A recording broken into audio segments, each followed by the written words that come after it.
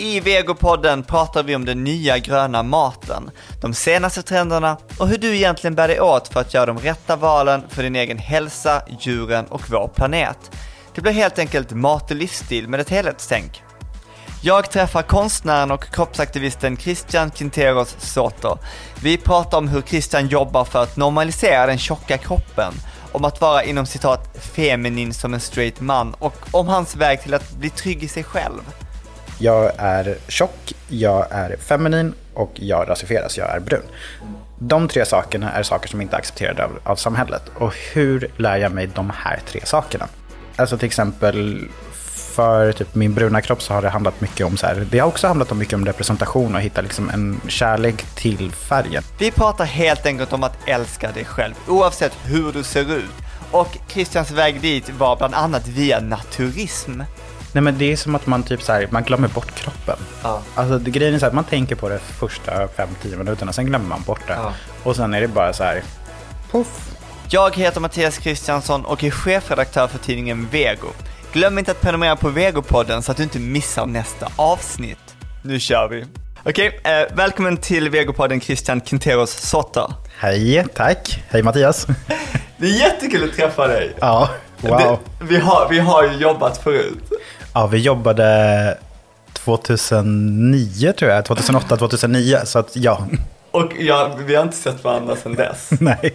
Men det är också väldigt, vi kan ta det sen, men kan inte du bara berätta lite om vem det är och vad du gör?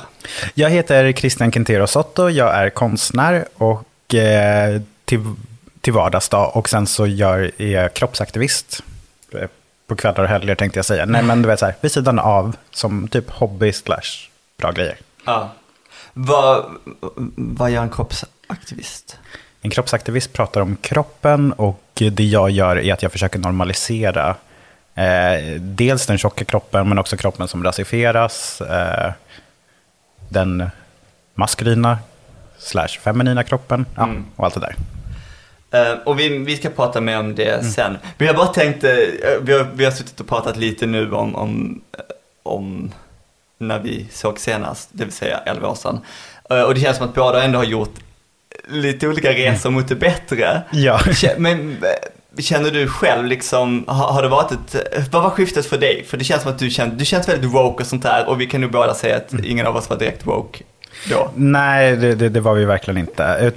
Men det var också andra tider. Det var liksom, jag tror att vi kanske var woke i förhållande till den kunskapen som fanns. Vi rörde oss ju ändå typ i något slags queer sammanhang, och där fanns det väl lite mer wokeness än vad det fanns i det kanske övriga samhället.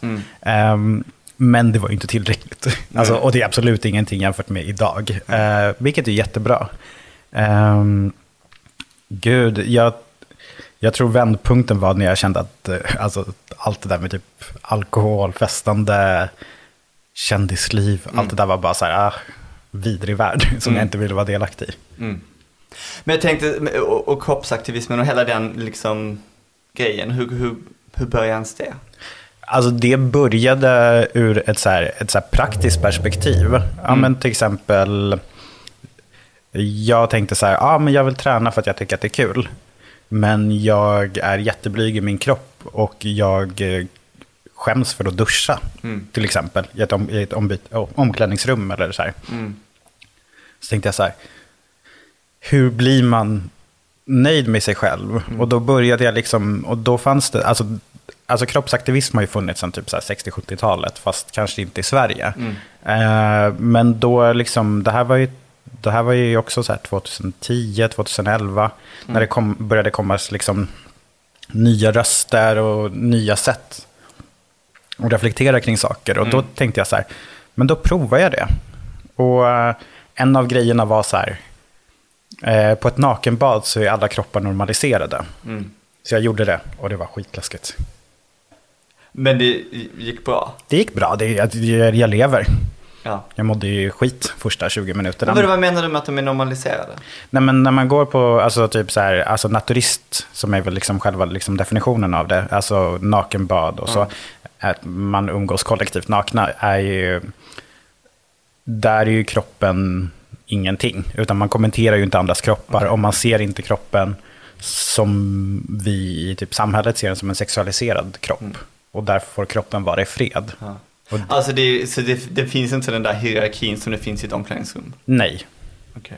Alltså oavsett ålder, kroppstyp, kön och så vidare. Men vad tror du att folks, den här osäkerheten med sina egna liksom, kroppar och sin egen kropp, var kommer den liksom, var kommer den från? Alltså, jag tror att den kommer från det, typ så här, ett kapitalistiskt sammanhang, men det är ju ett jättetråkigt svar. Det är verkligen jättetråkigt. Jag bara, nej, men typ att man ska kunna sälja saker, och det är väl typ grunden, men det är också grunden för allt. Men jag tror också att det handlar om att vi behöver ställa oss i typ i en hierarki, och några får hamna längst ner och någon måste vara på toppen, och det avvikande, vilket inte är det avvikande längre, är ju den tjocka kroppen. Ja. Och så, i alla fall här i västvärlden. Men visst finns det, men det finns, jag kan ändå tycka så här, kan det inte finnas en verklighet där allt kan bara existera tillsammans? För jag har också varit så här, när man växer, som i gayvärlden är det ju väldigt mycket, det ska vara rutor på magen och allt ska vara sådär. Och då tänker jag så här, men det får också finnas, men jag kan se på det som jag ser på en tavla eller någonting. Jag behöver inte uppnå det, det kan bara vara, du vet, ouppnåeligt och fint. Ja, men exakt, men det är det som är grejen, att allting ska få finnas. Och där är det ju också typ så här, men typ inom gayvärlden så finns ju liksom alla de här olika subkulturerna. Och det är väl också typ så här, det finns ju självklart en hierarki, jag är inte en del av det. Men det finns ju också typ så här olika grejer. Jag tänker på björnar, björnkulturen, och så tänker jag på typ så här twinks och daddies och så vidare. Och det är väl lite så här, allt ska ju få existera, men ingenting ska vara värt mer än det andra. Det är väl typ grunden för kroppsaktivism. För det är det jag tänker också, hur når man dit? För att jag satt också och funderade på det, att man oftast man kommer på sig själv och tänka, men jag tycker att jag ser bra ut nu, men det är oftast i förhållande till någon annan. Du vet, man tänker att man jämför sig alltid på något plan. Men hur når man liksom, hur kommer man bort från det och bara är nöjd med sig själv? Det är så här jättesvårt, för att jag tror, alltså jag jämför mig inte med andra, men det är också, det har jag ju gjort hela mitt liv. Men det är ju jättesvårt, men jag tänker typ så här, det här låter så pretentiöst. Jag jämför med andra intellektuellt, men inte med så här kroppen. För att jag vet att jag har den kroppen jag har. Alltså, det är inte, alltså, självklart går det att förändra kroppen om man vill, men samtidigt så ska man inte behöva. Men sen så går det inte att förändra kroppen allt för mycket heller. Alltså det finns, alltså till exempel, jag kan inte bli vit, som exempel. Jag kan inte bli längre. Jag kan inte bli kortare, såvida jag inte amputerar någonting. Frågetecken. Nej, men alltså det är liksom, vissa saker går inte att göra, och det får man bara leva med. Men, och hur jobbar du som aktivist? Alltså jag jobbar väldigt mycket med representation. Det tycker jag är så här det absolut viktigaste. Och jag märker liksom också hur den förändringen sker. I att i början med mitt konto så var det mer så här modellbilder, situationstecken. Och att jag ville liksom på något sätt bevisa för mig själv huvudsakligen att så här, men vet du vad, jag skulle kunna posa i de här typ kampanjerna. Min kropp skulle kunna vara här. Det är det här som händer när vi sätter en kropp som min i en studio med de här poserna. Det ser bara, det funkar. Medan typ nu är det mer så här vardagligt, och det är väl också typ så här hur långt jag har kommit liksom i min kropp, att det är så här, men min kropp funkar alltså i vardagen också. Typ så. Men jag tänker också det på med alltså representation i media och i vad ska man säga, reklam och vad som helst.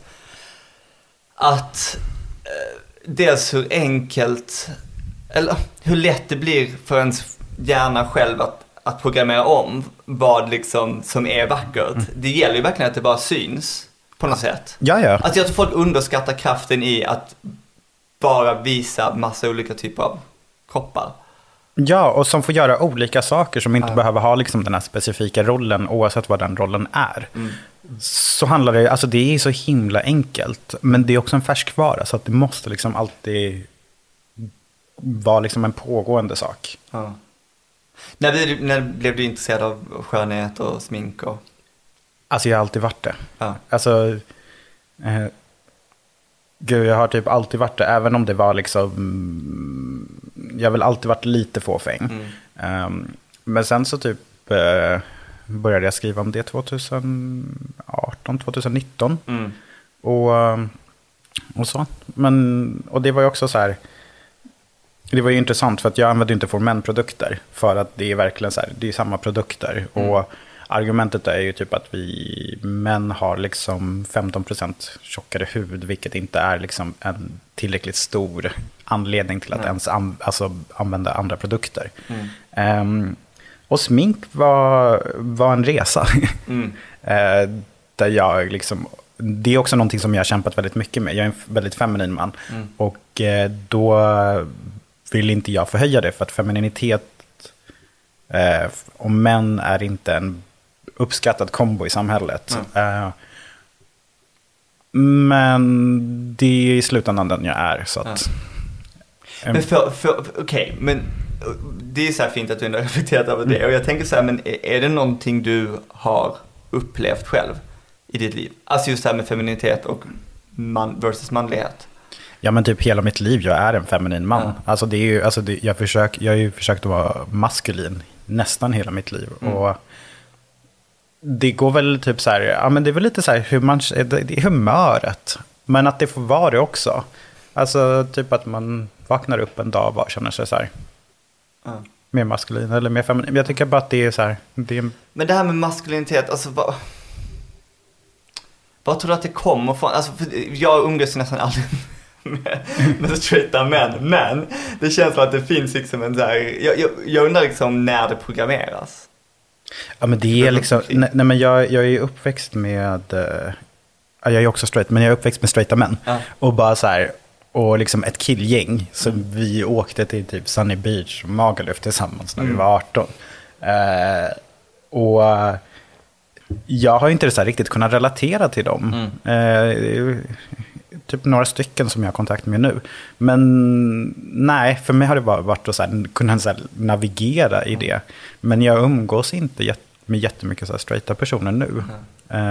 Men det är också för att jag har liksom ingenting gemensamt. Eller så här, jag relaterar inte jättemycket. Men jag vet, och det är så svårt, för jag tycker så här att någon gång vägen framåt måste ju vara att man hittar något sätt att man kan ändå känna mycket mer gemenskap med varandra. Men jag vet, man väljer ju. Ja, men det är också så här, alltså det är jättetrevligt och det är jättekul. Alltså jag har jättemånga straighta vänner. Nej, men det blir också typ så här, de referenspunkterna man har, det man pratar om, och det är liksom, jag tycker det är fel att sätta i en subkultur, men det är liksom, det är så man skulle kunna läsa det, för att det finns liksom vissa koder och vissa saker som, till och med program och så. Men jag tänkte med smink, har du fått reaktioner på det som kille? Nej, men bara väldigt positiva. Sen så... Finns det något statement i det? Det tycker jag. Alltså jag tycker det, alltså en del av mig är typ så här, ja men det finns väl ett statement i att bara finnas. Men jag tror inte att jag har något statement mer än typ så här, jag vill se bra ut. Varför är det så svårt för folk att prata om kroppar? Jag tror att det är svårt för att prata om sin kropp, för att det är så himla utlämnande för människor. Eller jag tror att många känner att det kan vara utlämnande för dem att reflektera kring sin kropp. För att det är också, och om man så går tillbaka till det, så handlar det också om typ så här, om man inte har så här positiva känslor, så har man negativa, och det kan räknas som en svaghet. Och människor vill inte visa sig svaga. Så jag tänker att man bara får liksom ta det liksom i steg. Men sen så är det också så här, för oss män så finns det typ inte ett språk för att prata om våra kroppar. Alltså, vi är jättevana vid att till exempel kommentera kvinnors kroppar, det blir så här superbinärt, men vi är jättevana, det finns ju mycket enklare, alltså det finns ett språk för att prata om kvinnors kroppar, men det finns inte riktigt det för att prata om män. Men vänta, vad menar du med det? Ja, men typ så här, kan det vara så att det är som mer så här straight värld? Säkert. Ja. Nej, men till exempel, alltså för, ja men typ så här, hela så här bantningskulturen, så är det liksom ett annat språk för män. När de är så här, jag måste gå till gymmet, och det är så här för att de har blivit tjocka, och och de vill inte vara tjocka. Alltså det är liksom, det är liksom flera steg som kanske inte formuleras i typ i ett tjockhat. Nej, men jag tänker också att män överlag är dåliga på att prata om saker, och när det väl pratas om det så är det så himla, det är som du sa, det är bara något så här problem som ska bort, och man pratar aldrig om varför det är ett problem. Men jag tänkte på den tjocka kroppen som du säger, vad är det som folk tycker är så himla jobbigt med det? Jag vet inte. Alltså det är så här för att jag tycker det är så här, det är typ vad det är. Jag tycker det är fint. Men att det finns så mycket så här negativa känslor mot den tjocka kroppen, och en rädsla till att bli en del av det är ju också. Men jag tänker att när man har en rädsla till att bli en del av någonting, så är det för att man inser att den personen har mindre privilegier, och man vill inte bli av med sina privilegier. Så jag tror också att det så här kommer från en rädsla till att bli behandlad sämre, för att man behandlar, eller den personen kanske behandlar tjocka dåligt för att, och vet att den skulle bli behandlad dåligt om den blev tjock. Just det, men det är verkligen den, och lite så här, när man ser på andra så tänker man att om andra ser på mig som jag ser på dem, och så går man runt och bara mår dåligt över vad de skulle kunna tänka, för att man själv har, man bara så projicerar, och så bara märker man att shit, det studsar tillbaka på mig. Det är därför man bara ska gå runt och vara en fin människa med ett öppet sinne, för att det kommer bara spegla tillbaka bra grejer. Ja, det är verkligen så att det speglar tillbaka, och bara typ så här, inte bry sig om sånt, och bara typ så här, inte typ tänka negativt. Det är klart det är svårt, det är lätt att säga så, det är svårt att leva så. Jag tänker inte alltid positivt, men jag försöker. Varför du höra för negativt? Eller jag tänker i hela den här kroppsaktivismen-världen liksom. Vad är liksom kritiken mot den tjocka kroppen? Alltså jag får inte höra så mycket negativt. Men det är väl bra? Det är ju jättebra. Jag tycker det är så här helt bisarrt att det ska vara så här normaliserat, att du säger, vad får du höra för negativt? Ja, jag vet. Det är så här helt sjukt. Men det kanske också har inte skett ett skifte lite de senaste åren? Alltså jag tycker typ så här, alltså jag ser typ folk kommentera på andra. Okay. Så jag tycker inte det skiftet är. Ja, det är också så här, vissa människor är mer okej att kommentera utseende på en andra också. Ja, nej men vi pratade om det så här, vad heter det? Cancel? Nej, off mic. Heter det så? Vad heter det? Nej, vi pratade innan. Nej, men då pratade vi om om att det finns typ så här, ja men typ så här, män vill kanske inte kommentera på typ min kropp för att det finns typ någon slags homofobi i det. Av att som man kommenterar på en annan mans kropp och så. Just det. Och rent så här strukturellt så lever vi i ett patriarkat, så kvinnor kommenterar inte heller på män på samma sätt som de kommenterar kanske andra kvinnor.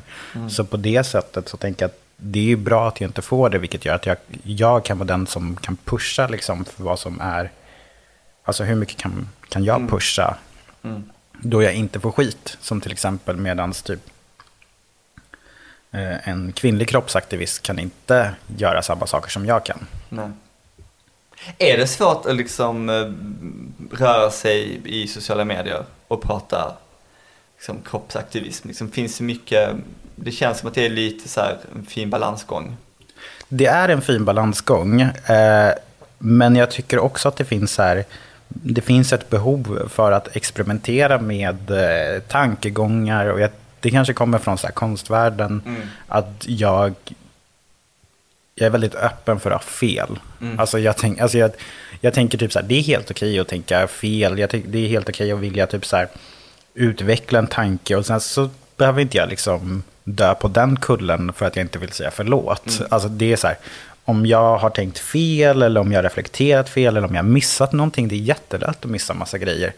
Då är det bara så här, om ens be om ursäkt. Jag tänker bara att det kan vara så här, jag tror att det behövs för att vi ska komma längre fram. För annars, om det finns den här typ slå på handen så fort man tänker fel, så blir det väldigt...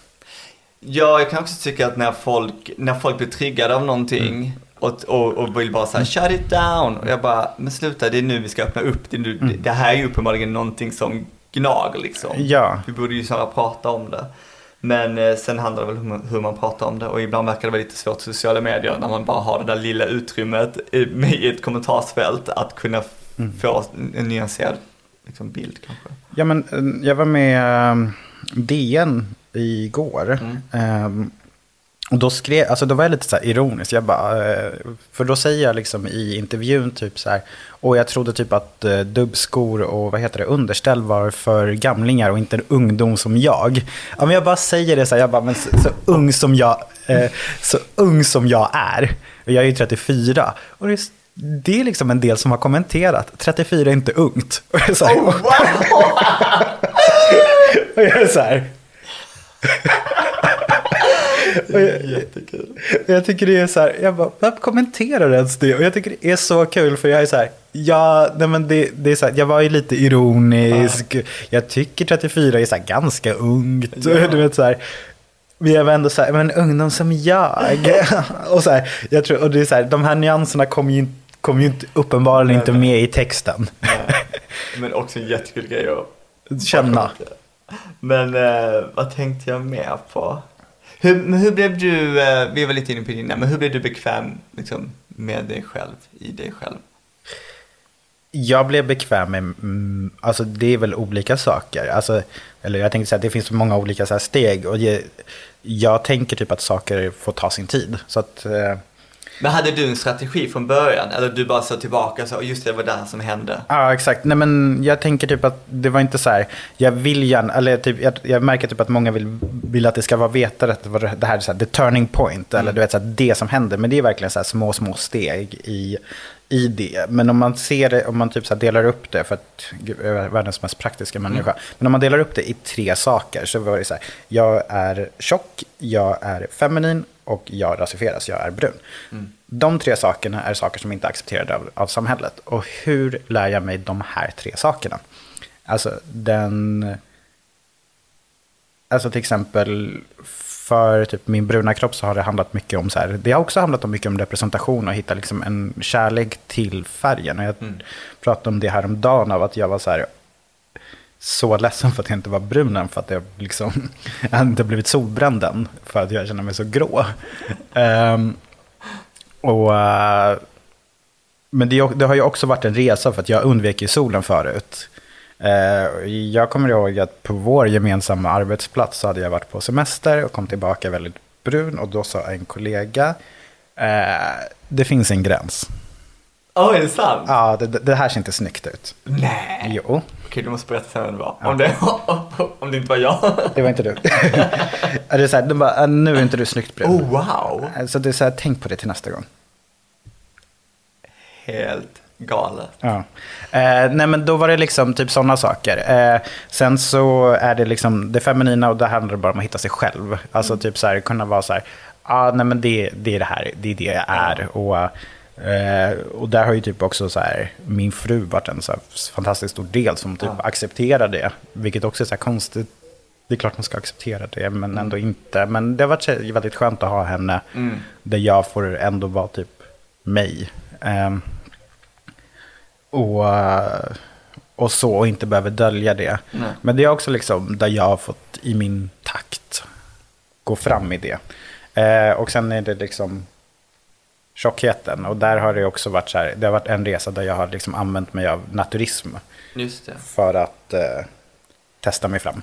Vilket känns ja, det är så kul för man får exakt den där reaktionen själv. Man bara, det var så jobbigt. Men på vilket sätt förändrade liksom din bild? Nej, men det är som att man typ så här, man glömmer bort kroppen. Ja. Alltså grejen är så här, man tänker på det första 5-10 minuterna, sen glömmer man bort det. Ja. Och sen är det bara så här, puff. Ja. Och ju längre man är i det, desto typ mer glömmer man bort det. Ja, men typ så här, jag var med i Kroppsrevolt med Annie Emilia som var på SVT. Och då frågade hon om hon och hennes team som fick komma till campingen. Och då hade vi varit där i 10 dagar, om 10 varma dagar. Så jag hade liksom glidit runt naken. Och sen så kom de och spelade in. Och jag bara så här, jag spelade in, vi var liksom inne i det. Och sen typ när jag kom hem, jag bara, det här är helt galet. Alltså, för typ 1 år sedan så hade jag aldrig låtit någon ta ett foto på mig. Nej. Och nu glider jag runt naken i tv. Bara väldigt så här märklig liksom, att det är också så här, jag typ normaliserar allting väldigt mycket för mig själv. Och sen så ibland så kan jag komma på mig själv och jag bara, gud, världen kanske inte är redo. Nej. Men sen så... Men alltså, man måste bara göra det. Jag har också varit så här sjukt nöjd. Alltså, man är så här medveten om att det är klart att en fjollig bög inte säljer lika bra och går hem lika brett liksom i vad man än gör. Men någonstans får man ju ändå bara acceptera att man kan bara vara sig själv. Det är helt absurt. Jag menar, jag tänker också att styrkan är att vara sig själv väger alltid tyngre, och jag tror att det slår hårdare än att vara obekväm med någon man inte är. Ja, jag tänker också typ så här, men om vi ser det som typ att du och jag är egenföretagare och liksom, det här kanske inte betalar jättebra, eller jag är konstnär och du gör ju Vego-tidningen och podden och så. Och då kan man lika gärna ha kul. Medans det är jättetråkigt att inte göra sig själv och inte vara sig själv och sen inte ha de tryggheterna som finns. Ja. Men jag vill bara så här, jag vill bara vända det så här mot, eller jag vill så här vända det mot dig. Nej, men jag kommer ihåg, för vi känner ju varandra sedan jättelänge. Ja. Och jag kommer ihåg typ någon gång när jag såg dig typ så här le på någon tidning och bara, jag äter vegetariskt, de får bra. Och jag var så här, lies. Och jag var så här, what?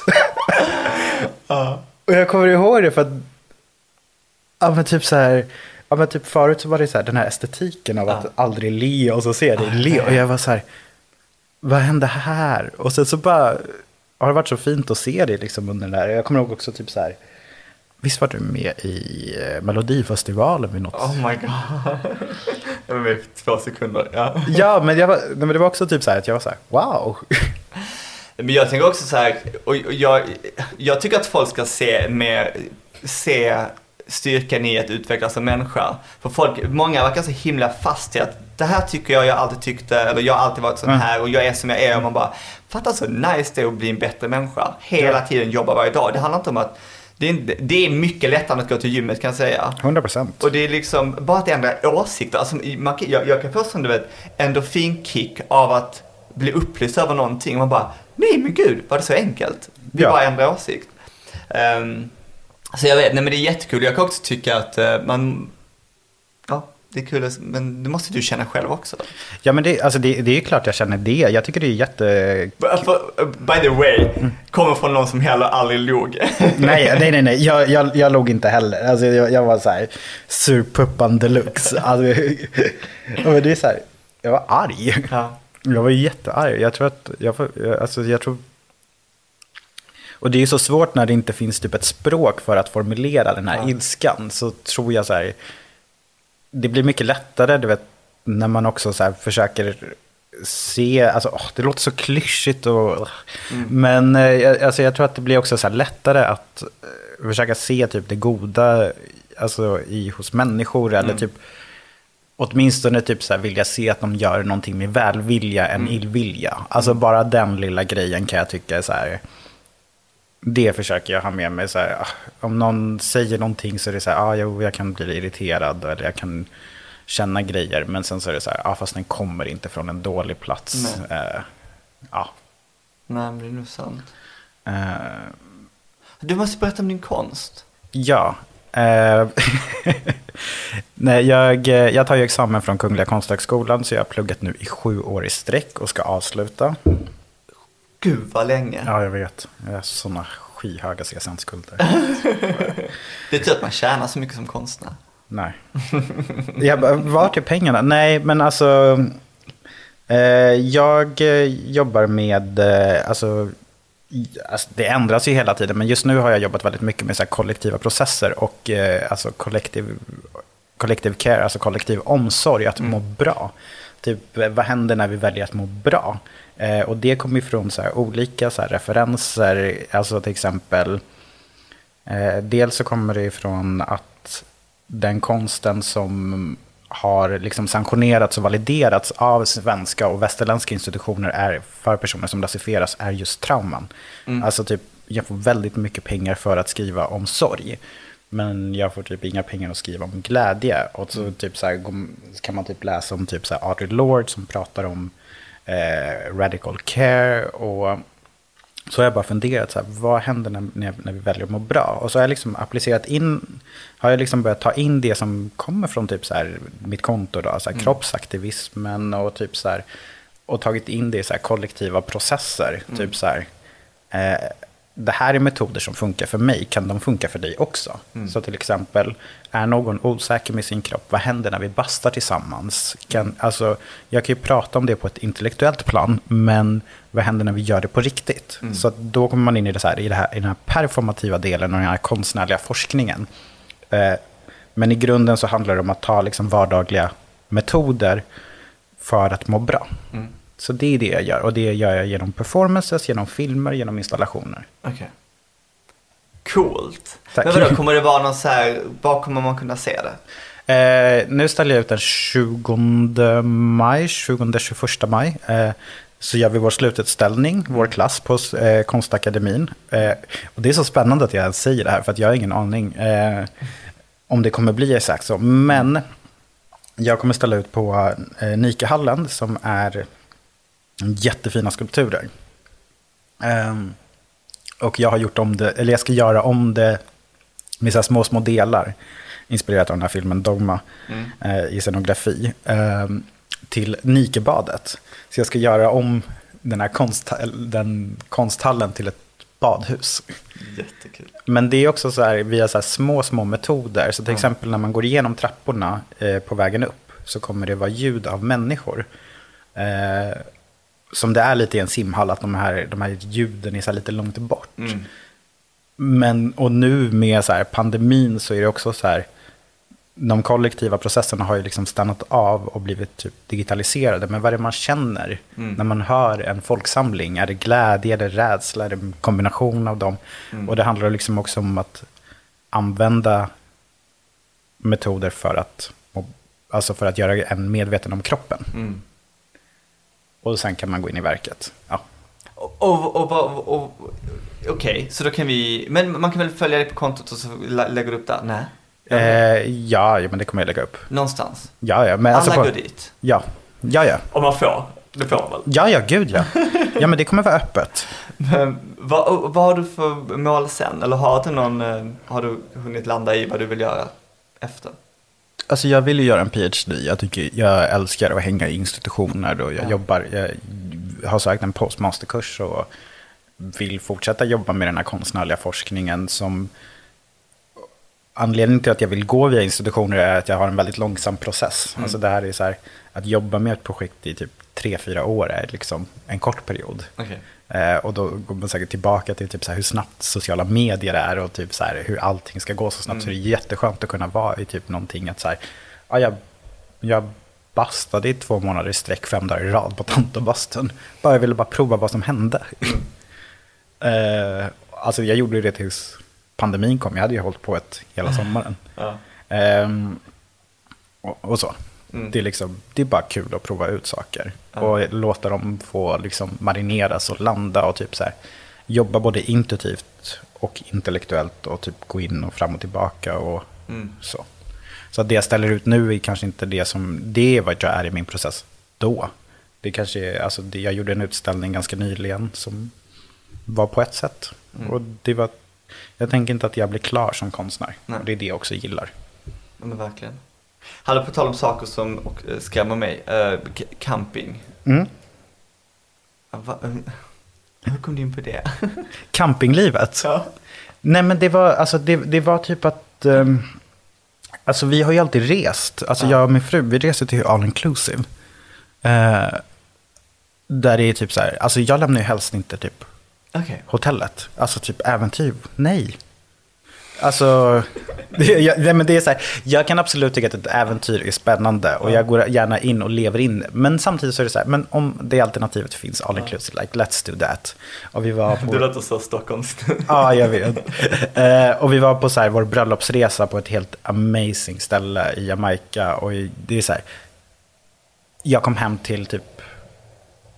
Jag kommer aldrig ha det så bra i mitt liv. Nej. Jag var så nära på att sluta med konst. Jag bara, vad tjänar man pengar på? Jag vill göra det här. Jag vill åka hit varje år. Nej, men sen så kom ju pandemin och vi bara... Nej, först kom... Vi gifte oss 2018. Så 2019 så reste vi i januari. Så att då hade vi inga pengar kvar för att resa under sommaren. Så då tog vi ett tält och så åkte vi till en camping. Och vi hade så himla trevligt. Så vi bara, vi gör det nästa år. Så köpte vi ett större tält, lite mer grejer. Och sen så var vi där och sen så var det typ så här.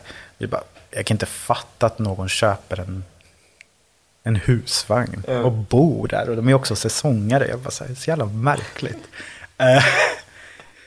Men det var så himla praktiskt. Och sen så köpte vi en husvagn 2 veckor senare. Och ställde den, men vi har ju katter. Så att de rymde och det är så här. Så sen så typ så här, nu köpte vi ett med ett spikerhus. Och det är, jag tänkte ett förtält fast av trä. Så det är bara 3 väggar. Så det är fortfarande inom så här lagen vad man får ha på en förening, bla bla bla. Men det, och det är så himla praktiskt. Alltså det är verkligen bekvämt. Och sen så finns på den här campingen så finns det Vik på landets camping. Så finns det också typ så här faciliteter. Det finns dusch, bastu, toaletter och så finns det 2 pooler precis runt hörnet för mig. Ja. Så vad nice. Ja, och jättemycket kunskap liksom. Alla de här kan jättemycket om husvagnar så de hjälper oss med det. Ja. Coolt. Hur vill du säga något annat innan vi avslutar? Ja, vi ska ju avsluta. Tack för att ni har lyssnat. Du ska ha ditt brandtal nu. Var kan folk följa dig? Ja, Christian _ Mauricio. Alltså det var för, alltså My Fabulous Glow var mycket bättre. Vi länkar. Ja, länka. Så gå in på Mattias konto och så får du länka. Ja. Men du måste, men jag brukar alltid avsluta med samma fråga och det är, vilket är ditt starkaste matminne? Vi har ju inte pratat om mat. Vill du prata mat? Ja, vi pratade lite. Nej, men jag gjorde ju så här matperformances där jag... What? Sluta, Jo, det var ju det jag gjorde, typ så här. Alltså, inför att jag gifte mig 2018, mina föräldrar är ganska gamla, i och med att jag är sladdbarn, så gjorde jag ett verk där de fick lära mig att laga chilensk mat. Så att det var typ så här... De flydde ju från Chile och kom hit liksom bokstavligen med en resväska, om ens det. Och då funderade jag kring så här, hur skapar de ett chilenskt hem i Sverige? Och maten var liksom den här biten. Så, som jag kunde resa med.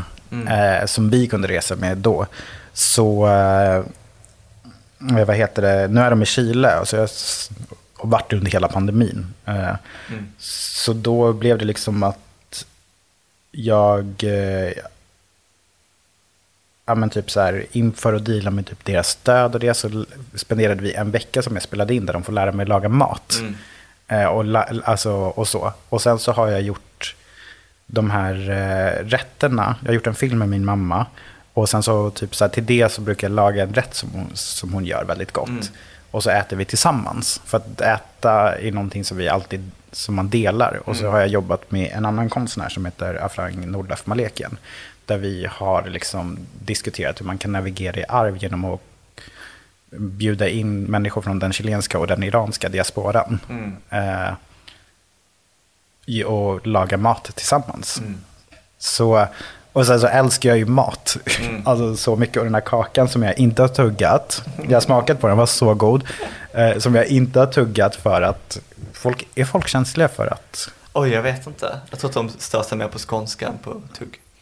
men då ska vi prata skånska båda två. Men vadå, men okej, kan vi prata bara lite om chilensk mat? Vad är... det borde bli en annan avsnitt egentligen. Men är det... För jag kan känna ibland, det är för att jag växte upp utan någon matlagning alls i mitt liv. Är det en viktig del?